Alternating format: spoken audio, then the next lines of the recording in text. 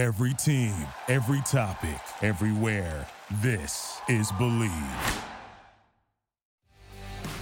On today's episode of the ISO with Dan Dickow and SB Live Sports on the Believe Podcast Network, we're releasing a conversation that Adam Morrison and I had in January of 2020 for Scorebook Live Washington, where Adam came into our offices and we sat down and talked about all things basketball, whether it was his high school coach, his experiences at Gonzaga, what led him to be an AP Player of the Year that he shared with JJ Redick of Duke, his time in the NBA, his time around Kobe Bryant, and a lot of what drives him these days.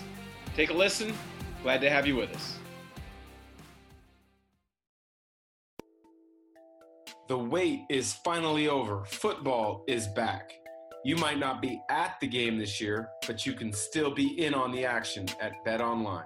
From game spreads and totals to team, player, and coaching props, BetOnline gives you more options to wager than any place online.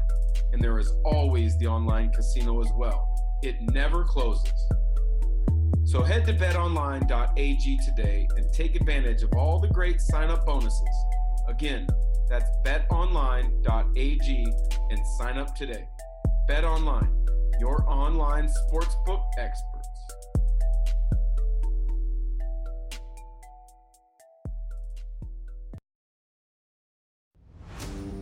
The ISO with Dan Dickow and SB Live Sports, brought to you by the Believe Podcast Network, the #1 podcast network for professionals. Dan Dickow, Scorebook Live Washington, in the next installment of High School Legends. This time, Spokane native from Meade High School, class of 2003, Adam Morrison. Adam, thanks for joining us. Appreciate you being here today. Absolutely, appreciate it.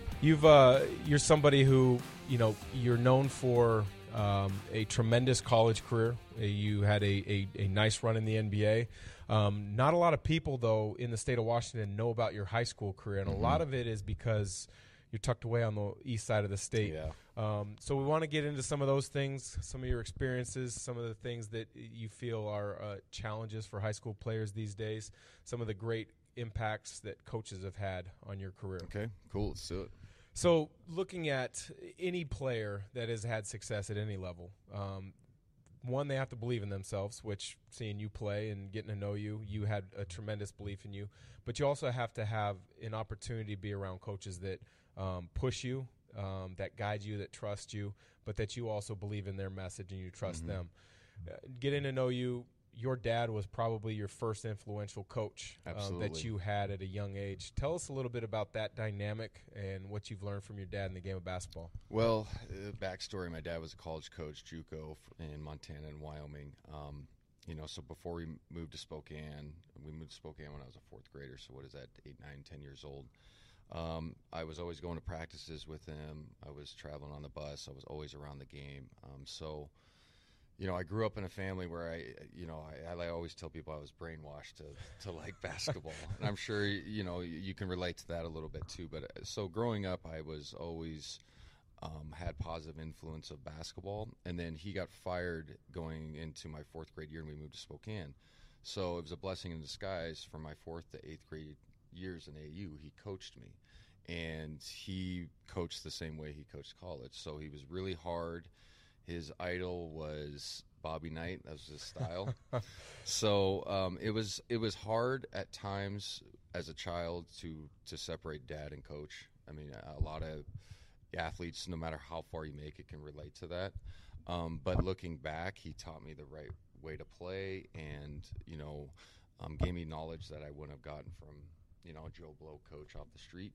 So, yeah, he was the one that kind of morphed my basketball mind the way it is now, and I'm thankful for it. But there was a lot of tears and a lot of long car rides coming home from we used to play in Mountain View. People from Spokane understand all the way to the north side. That was a 45-minute car ride. If you had a bad game, it was tough.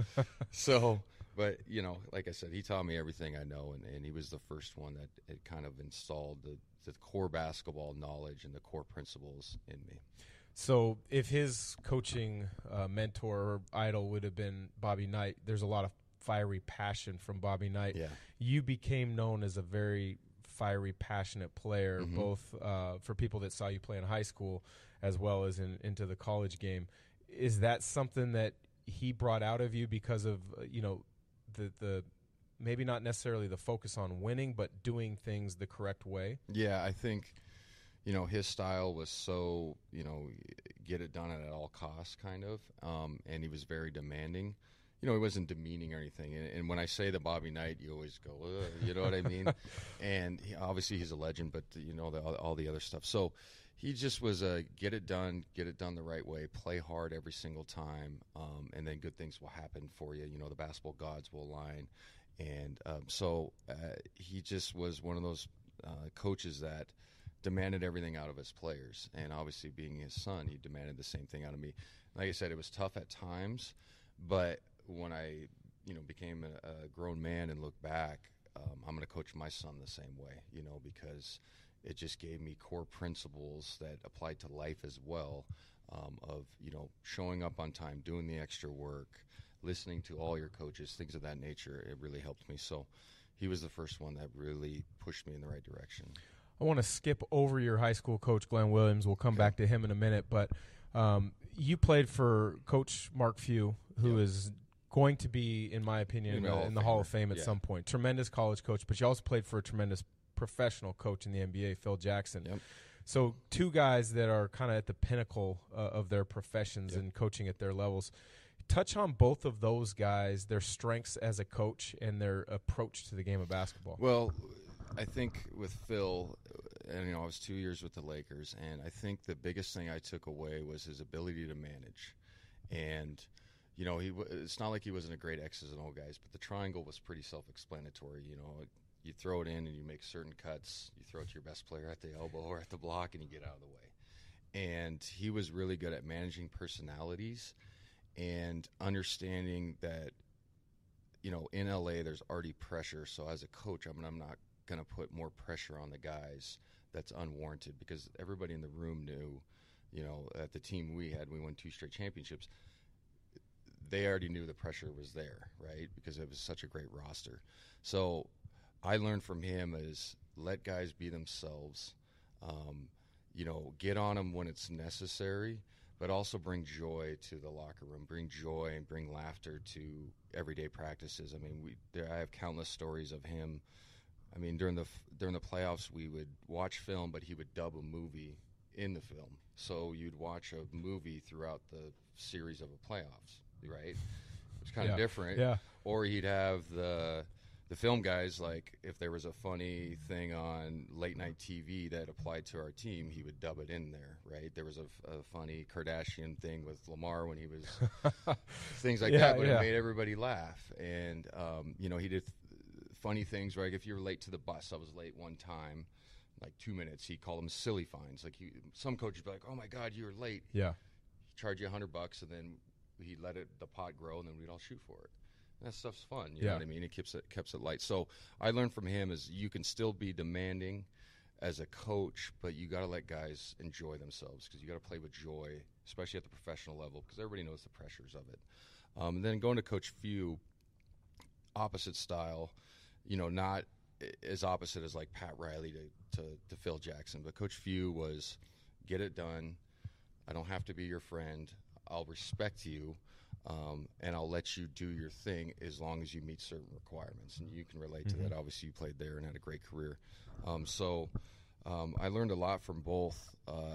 Coach Few now is such a better coach than he was when we were there. I mean, that's not a knock on him. Obviously, his record speaks for himself. But just the way he manages guys now, he's a little bit less demanding. You know what I'm saying? Absolutely. A little bit less stronger, or whatever, however you want to put it. So he's done a fantastic job of evolving. And I've told people, I'm like, look at the offense they run now. It's space the floor. It's cutting. We used to run flex. Absolutely. You know what I mean? The floor used to be jammed. I would have to hit fadeaways over everybody's face. Now these guys have space. They move the ball. Their rotations are better. Like substitution patterns are better. Obviously he's better X and O's wise on the fly.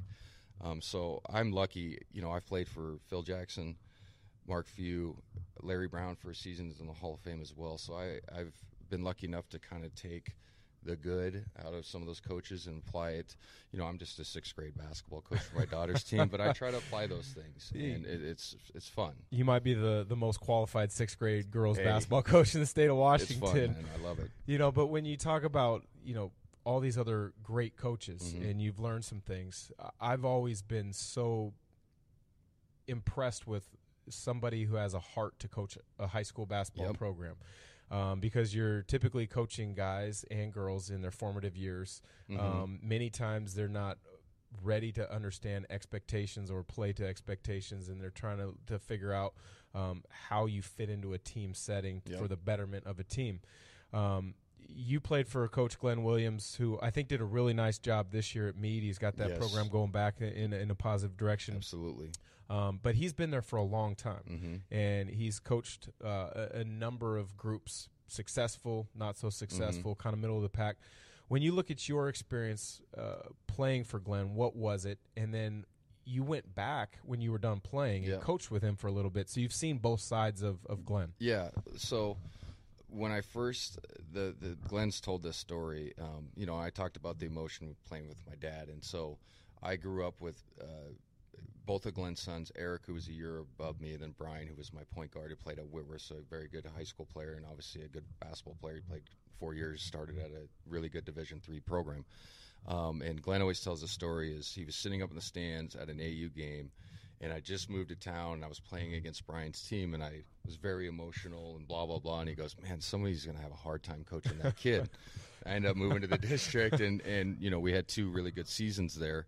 But Glenn was fantastic in the sense that, a lot of times, this is my opinion, some high school coaches fall in love, especially basketball-wise. All right, that kid's tall, you belong in the post. I was 6'4", 6'5", 6'6" at the time. He was smart enough to say, okay, he's a perimeter player. I'm going to let him play on the outside. I'm going to let him take shots that normally other kids are not allowed to take and miss some of those, but it helped me grow confidence. And then I think my freshman year, what he did a fantastic job of, at Meade at the time, you could either play varsity or you couldn't play JV or freshman. I could have played varsity, but I probably would have rode the bench, not played much. He kept that freshman group together. We went 19-0. Later, that class went to the state final. So he understood that, as a young player, sometimes you have to learn how to dominate games. And if that means you play JV or you play freshman for a season, you get time, you get confidence, you learn how to score, things of that nature. You learn how to lead. That's what he was really good at. And then he was good at, at the time we played, we didn't have shot clock still. So we pressed the whole game. Like schematically, he was really good as well for a high school coach. So, I'm always thankful that I was lucky enough to have a high school coach like that. I really was, because he prepared me for the next level. He listened, he knew my dad was a college coach, so he listened to kind of what, hey, Adam can do this, he can come off screens. But my dad wasn't like, hey, you need to run this stuff. But, like, that's sometimes egos get in the way, and he was smart enough to go, okay, what is good for us, Adam as well, and the team. And we had a lot of success. My junior year we went to state, first time in years, and then my senior year we go to the state final, almost go undefeated. Now he also has played an influential role of getting you back into the game of basketball. Absolutely. When you were done in the NBA, a lot of players, you just want to take a time away from the game. It's been such a big part. He brought you back, and you were a volunteer assistant for a couple of years under Glenn. What was that like? It was awesome. At the time, I didn't want to be around basketball. I didn't watch basketball. So, he could kind of tell I was hurting a little bit emotionally. So he said, hey, why don't you come in and just come in whenever you want, help these kids out. You'll get enjoyment out of it. We want to pick your brain on certain things. And that really, I said it in my my GU speech, that it really helped the healing of basketball for me. So it was a really cool experience, too, to play for a guy, then go back with a different mindset. You know how it is. You're a grown man now. And just see how he coaches, because he's a very shirt-off-your-back kind of person. And to see that other side of it, because you do realize you feel the love, but when you're a young kid, you don't fully grasp it. And like you said, what high school coaches do, they don't get paid very much. They're doing it a lot of times for the love of the kids, and just the love of the sport. It was fantastic, and he's done so much for me, behind the scenes and just bringing back basketball into my life. And then his son, Brian, who I mentioned earlier, is an assistant, so it was cool to work with him again. And I just had an outside view. I helped, but I was just kind of on the periphery. I kind of just helped the kids. Okay, this is what you need to do. Glenn already knows X's and O's and stuff of that nature. So it was fantastic. And if my daughter wasn't playing, I'd still be doing it. But time's an essence now. Absolutely. Yeah. Like I said, you're the best sixth grade coach. It's fun in the area, which absolutely is a benefit and a positive to this community. One of the things that in the state of Washington, everybody tends to gravitate towards knowing the West Side teams, and rightfully so. They're really good. Yep. This year, you've got a number of Division I signees, some other prospects, and the teams are really good. Mm-hmm. What was your pathway from the GSL to be able to be recruited and go play at Gonzaga? And I know you've talked about it a number of times, but guys that from the GSL sometimes are overlooked. Yeah, absolutely. You don't have the opportunities. Tell us a little bit about your experience navigating getting to college. Well, so I played for Eastern Washington Elite, and that's a pretty decent-sized AU program that has name recognition in the state. But we were the first year that did it. So we were kind of just a ragtag group of local kids, and we had a couple Montana kids come in, and we went to all the big tournaments. We went to Vegas, we went to the one in LA, and then we did all the local ones. And my recruiting process was odd because at the time going into my junior season, I really blossomed. I was starting to fill out, and I'm skinny now, but I was starting to mature as a human being. And I didn't have all the pub, but people around town knew that I was a good player. And then, recruiting wise, I'm type 1 diabetic, so a lot of teams were scared. And so my recruiting process is a little bit different. I didn't have the onslaught of letters or anything like that. I mean, I broke the scoring record my junior year, then I shattered my own record my senior year, but I had one Division I offer from Gonzaga. So when I talk to people about the recruiting process, I'm like, look, I'm kind of green as you are, right? Because I don't understand what it's like to have coaches constantly at your high school, coaches constantly calling your phone. It was, hey, Coach Feud, do you like this kid? And they knew my dad from the past, from the JUCO routes, so he had a relationship with him, and he was like, hey, he's 6'3", 6'4", now he's probably going to be 6'7", 6'8", he's a late bloomer, and so they kind of rolled the dice. So recruiting-wise, I always tell people, just make sure you're good enough. And I know that sounds simple, but if you just make sure you're good enough, cream always rises to the top, and the right people will find you if you are just good enough. Yeah. You know what I mean? Absolutely. Tremendous words, because I think in this day and age, too many parents and players get focused in on the rankings as opposed to being ready for when an opportunity I was comes. the 7th rated wing on the West Coast. By the time after my senior year, I averaged 28, 29 points a game. We go undefeated and lose in the state championship, and I was still the 7th rated wing on the West Coast. Now, in the state of Washington, I think I was probably second behind Brandon Roy. And so, I always tell people, like, yes, you want the exposure with your AAU program, but also you want to go somewhere where you play. Okay, that's first and foremost. And if you have the skill and the ability, people will find you. And so I think a lot of times parents and coaches at a young age, and it comes from a place of they want their kids to be successful, but you can't get caught up with who you're playing with all the time. As long as you're going to these tournaments and you're putting in the time, putting in the work, and then you dominate, you have to dominate your league. Let's just be real. Like a lot of times you get these parents, and God bless them, but they'll be like, well, how come nobody's looking at my kid? And I'll be like, well, he's averaging 14 points as a senior. Right? He's not Division I talent. It's nothing against him. He could probably go play somewhere else, but you have to be a Division I athlete. You understand this. You dominated your high school league, I'm sure, right? Yeah, it's just how it is. So it's interesting when you have those conversations with parents, because they seem a little shocked, but it's like, hey, you'll know right away. Anton Watson from Gonzaga Prep dominated. Yeah. Dagan Hart this year at Mount Spokane dominates. they stand out. They're Division I players. Well, and a big part is the fact that find the right level for you Go where at you the can college play. level Yep. for enjoyment. If it's all about being Division I and you're okay maybe sitting on the bench or having a bit role at the end of your career, that's great. But what do you really want out of your college career? My dad used to always say it, and it's so true, go where you can play. And so when we were going through the recruiting process, at first I was probably slated as a Division II player. I was slow. Like I said, the type 1 diabetes scared a lot of people. He was always like, I don't care where you play. Like, as long as you get a scholarship and you get free school, we're happy. Like, we're in a good spot. And obviously I matured and got better as a player. So Gonzaga came into the fold. But a lot of times people get caught up in, I need to go to Power 5, or I'm not going to, I'm not getting recruited by Kentucky or whatever. It's like you can still get a lot of enjoyment from playing at a smaller college. I have buddy, like I mentioned, Brian Williams played Division III. We had a kid, Justin Dobson, who played at Meade, played 4 years of Hawaii Hilo. Loved it. I mean, he got to go to school for free in Hawaii and started 4 years, and I think they made the NCAA tournament twice for Division II. Like, what's wrong with that? Great experience. It's a great experience. So you can't fall in love with where you're going or the level. Go where you can enjoy it and get some, something back from the game when you finish. You mentioned the word great experience, and I had a great experience my senior year in high school getting to the state tournament. Unfortunately, we lost in the semifinals. But 2003, your state tournament and that final itself, I still occasionally talk to people on the west side, and they say that might be the best state tournament championship game they've ever seen. Pretty good.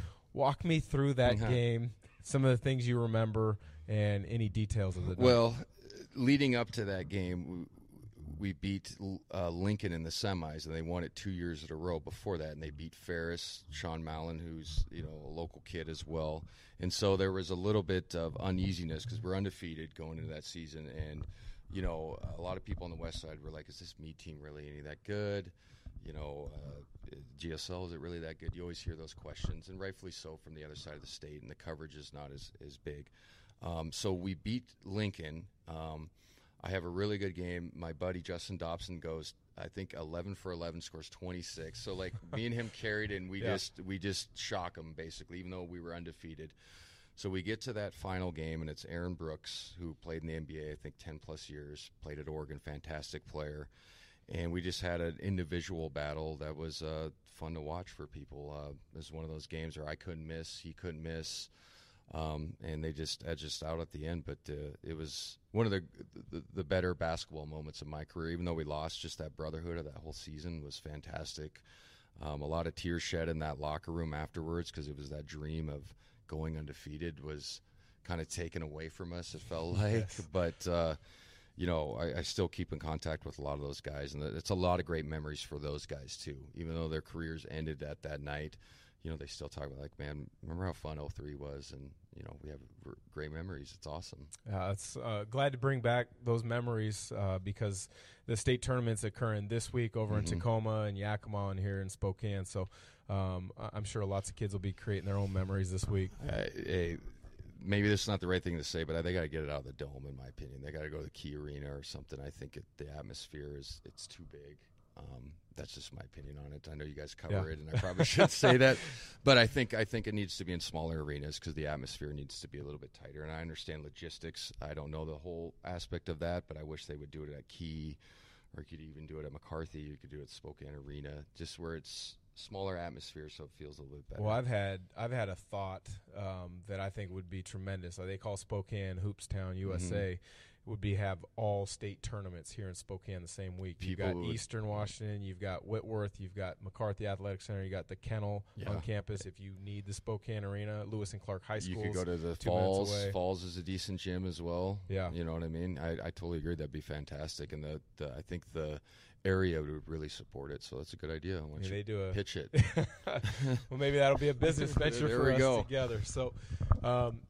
You're a guy who went on and played a number of years in the NBA. You unfortunately, like a lot of guys, had an injury early that kind of put a wrench in some hopeful career paths.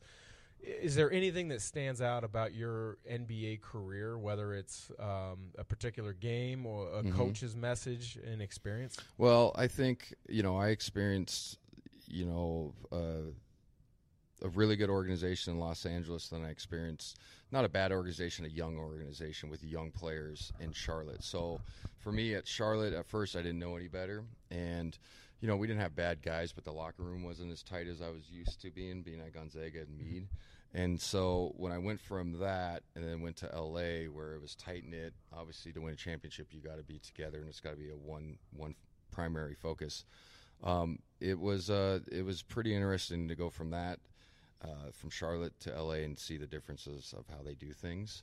And then the relationships you form are special. I still keep in contact with a few number of guys that I played with. The opportunities that you get to be a professional athlete, and you can attest to this, are priceless. I mean, you meet people that you would have never had the opportunity to meet business-wise, celebrities, things of that nature. I got some stories that I can't tell on camera that are fun, good fun stories of meeting people that I would have never had the opportunity to meet. So, like I said, the ACL didn't help my cause, but I'm grateful that I had, where I came from. I'm the second type 1 diabetic to play in the NBA. Chris Dudley was the first, and I take pride in that. And, it didn't go exactly like I planned, but I don't look back on it with bitterness or disdain or anything like that. I was afforded many opportunities that people don't get. Yeah, and just to get to that point is, as you know, so unbelievably difficult. And to 60 guys a year that get drafted, that's it. 60 new guys a year. And 60 guys are out every single year, which is the hard thing that people don't understand. Exactly. 60 new jobs, but 60 are going out as well. Yep. You mentioned locker rooms and relationships. Unfortunately, there's been a lot of attention on one of your former teammates due to the tragic news with Kobe Bryant in the helicopter crash a few weeks back. I know you got to know Kobe. You were friends. You competed against him in practice. You had each other's backs as teammates. What stands out about Kobe Bryant, the player, and then Kobe Bryant, the person? Well, the player was everything that everybody has talked about. Is the mentality was completely true. I've seen him numerous times when he was, he'd have a game and then we'd have back-to-backs, and I would come in and shoot at 8 o'clock. It's still early, but it's not crazy, and he'd be getting done with a workout. He'd be in the gym at like 5:30, get home at 2 o'clock, be in the gym at 5:30. He was one of those guys, the special few that we all wish we could bottle, but he had endless energy, and he had almost a psychotic drive to be successful. And, at first it rubbed people the wrong way, but he was just trying to win games. And if you're a competitor at any level, you want people in the foxhole with you that are like that, and that's what he was. I always tell people, too, he was a self-made player. A lot of people assume when you get to the NBA, and you've played with guys that, whatever being you want to say, said, congratulations, you got all the talent in the world. Yeah. They have no idea how to work hard. They don't understand the game. And you're just like, man, if I could have that ability. He had that, but he worked at his craft every single day, and I saw it. I mean, he was almost OCD with pivoting, with dribbling. The year he broke his finger, his knuckle, he learned to shoot off his middle finger. I mean, during the season, he didn't miss a game. I mean, it was unbelievable how tough and prepared he was. I mean, he was the toughest guy I ever played with by far. He would not relent in practice. He was a trash talker, but he brought the level up for everybody else. And to win championships or to be on, special clubs, your best player has to be that guy. And he was exactly that. And then as a person, he was fantastic. He was a little bit aloof at first, but if you really got to know him, he was somebody that could sense if you were struggling, or he knew what he meant to other people, and that's sometimes great people don't understand that. So he knew when he could touch somebody's life or make their day with just who he was. That's why at his, I was fortunate enough to get invited to his ceremony in L.A. There were so many people there that he touched their lives, and they did a fantastic job at that ceremony, by the way, because it was sad, obviously, but it was more joyous, and the vibe in the building was more joyous than it is at other memorials. So, I was just thankful that I had the opportunity to be around him and experience, a savant. You don't get to meet people like that. You don't get to meet geniuses. You don't get to meet people who are driven to be successful in every aspect of their lives.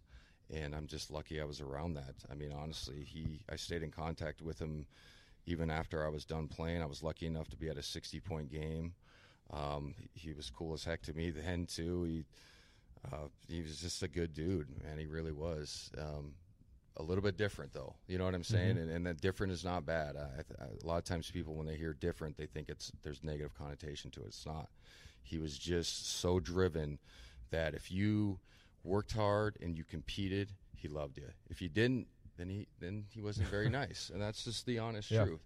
And so, you know, no matter, I was the last guy on the bench. He treated me with full respect because I played hard in practice every day and I showed up to work. And I tried to challenge people. Had no problem with me. You know what I mean? If you were lazy, then he'd have a problem with you. So, like I said, I was just really fortunate to be around somebody like that. The only, you know, savants and geniuses don't come around very often. So I'm thankful for the time I had with him. Well, Adam, we appreciate your time sharing some of your experiences as a youth basketball player, as a high school, college, and pro. We really appreciate the support of Scorebook Live, and hopefully we'll do this again sometime. Yeah, absolutely, man. I appreciate it. All right. Thank you. For Scorebook Live Washington, that's Adam Morrison. I'm Dan Dickow.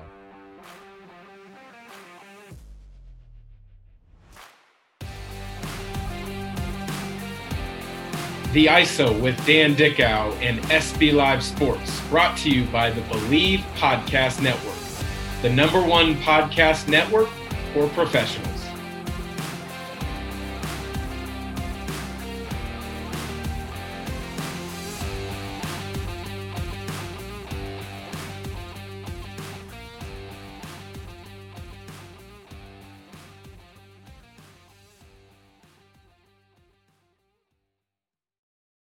For the ones who work hard to ensure their crew can always go the extra mile, and the ones who get in early so everyone can go home on time, there's Grainger, offering professional-grade supplies backed by product experts so you can quickly and easily find what you need.